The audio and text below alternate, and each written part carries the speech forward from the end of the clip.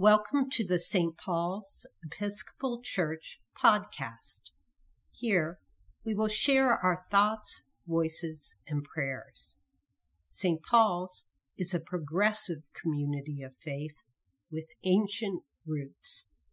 You can find out more about St. Paul's at their website, stpauls.dioup.org, or find us on Facebook.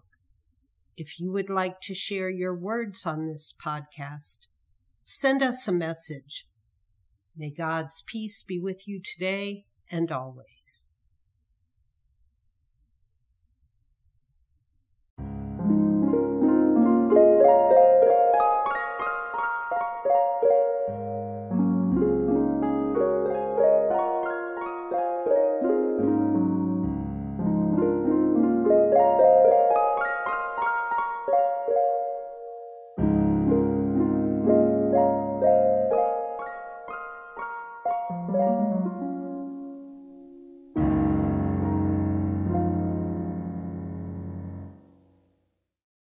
Words twice a week, 3-7. And as usual, there are a number of links on the website, words-twiceaweek.blogspot.com, if you want to follow up on some of these things.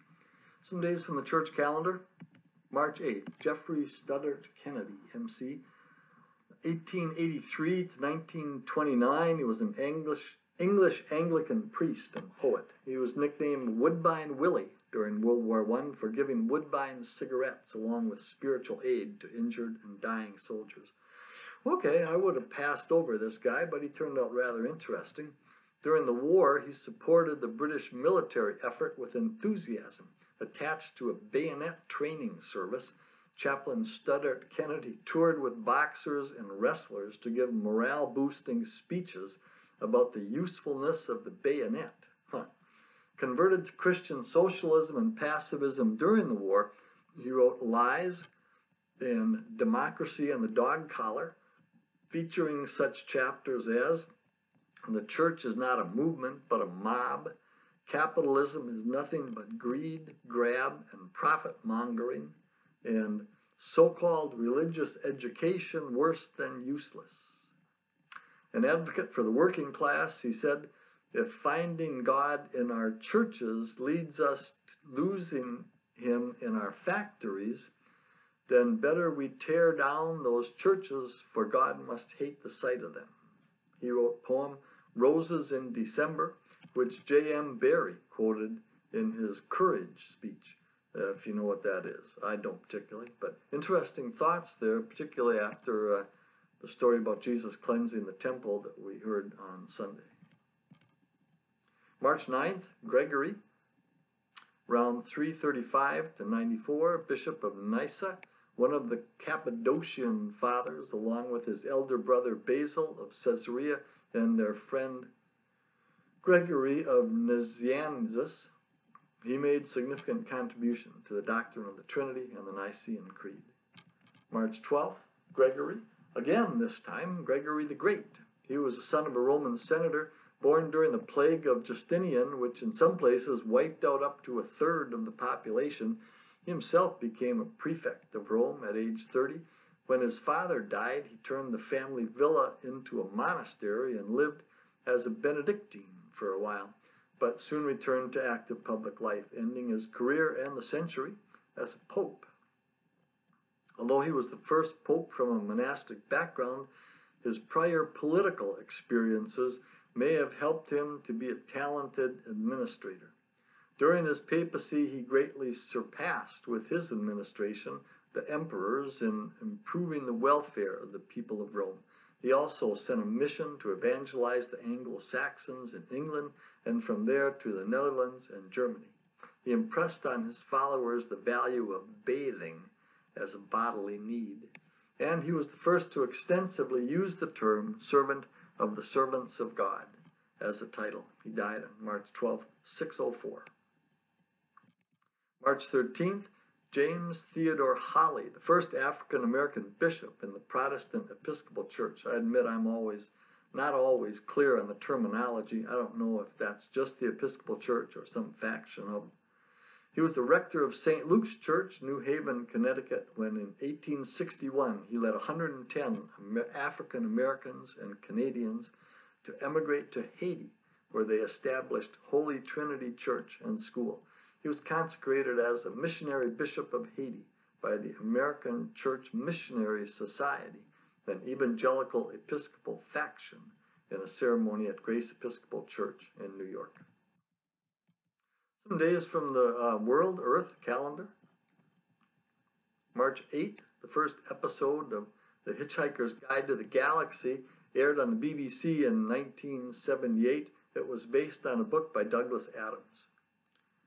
Joe Frazier defeated Muhammad Ali in 1971. They both had claim to the title heavyweight champion, according to different authorities. Ali had had his WBC, WBA title stripped for refusing to fight in the Vietnam War. Frazier won by decision, 15 rounds. Ali won 2 rematches in 1974 and 1975. Also on March 8th, the New York Stock Exchange was founded in 1817. March 9th, construction of the Alaska Highway began in 1942. Got to get those sled dogs there somehow. The Space Shuttle Discovery touched down for the final time in 2011. The video of the SpaceX rocket landing was pretty impressive until it blew up, though I guess that was impressive in its own way. Barbie went on sale in 1959. Buy all things Barbie. Here's a link. There are 351 items to choose from, and that is just the start. George Burns died in 1996. He was the best God ever, in my humble opinion. There's a link to the movie Oh God. March 10th, Mario Day. That would be the plumber guy with the mustache. Mar-10 looks like Mario. Get it? Okay. Harriet Tubman died in 1913. She was an escaped slave who helped organize and guide other escaping slaves through the Underground Railroad. During the Civil War, she served as a scout and a spy for the Union Army.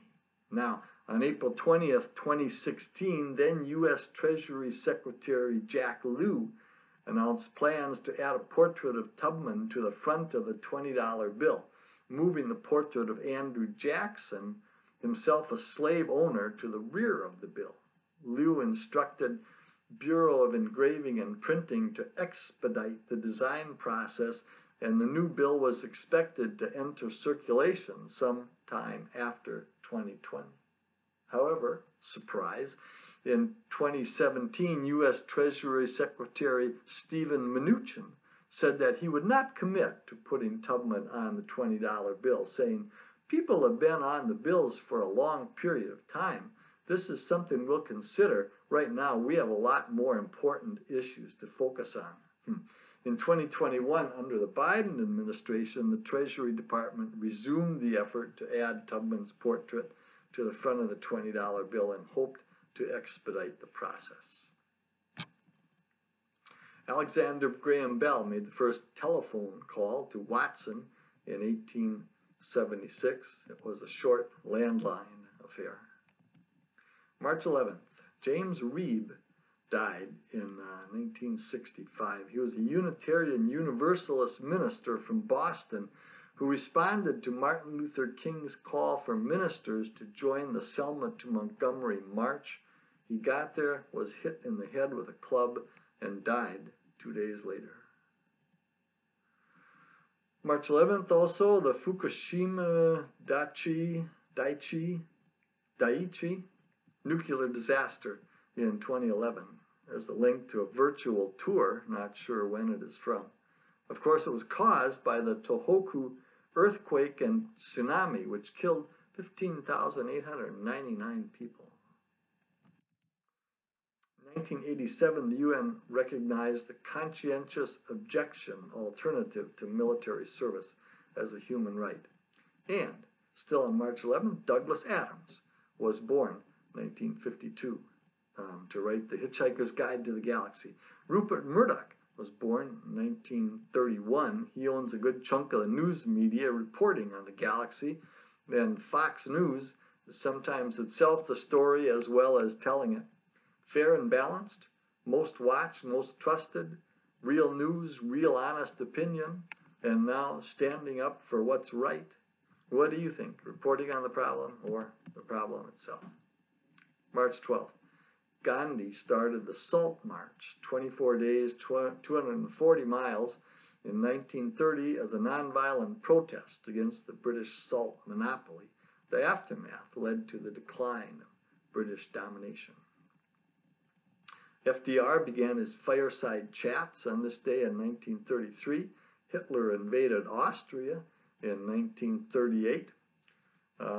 32 women were ordained Anglican priests for the first time in England in 1994.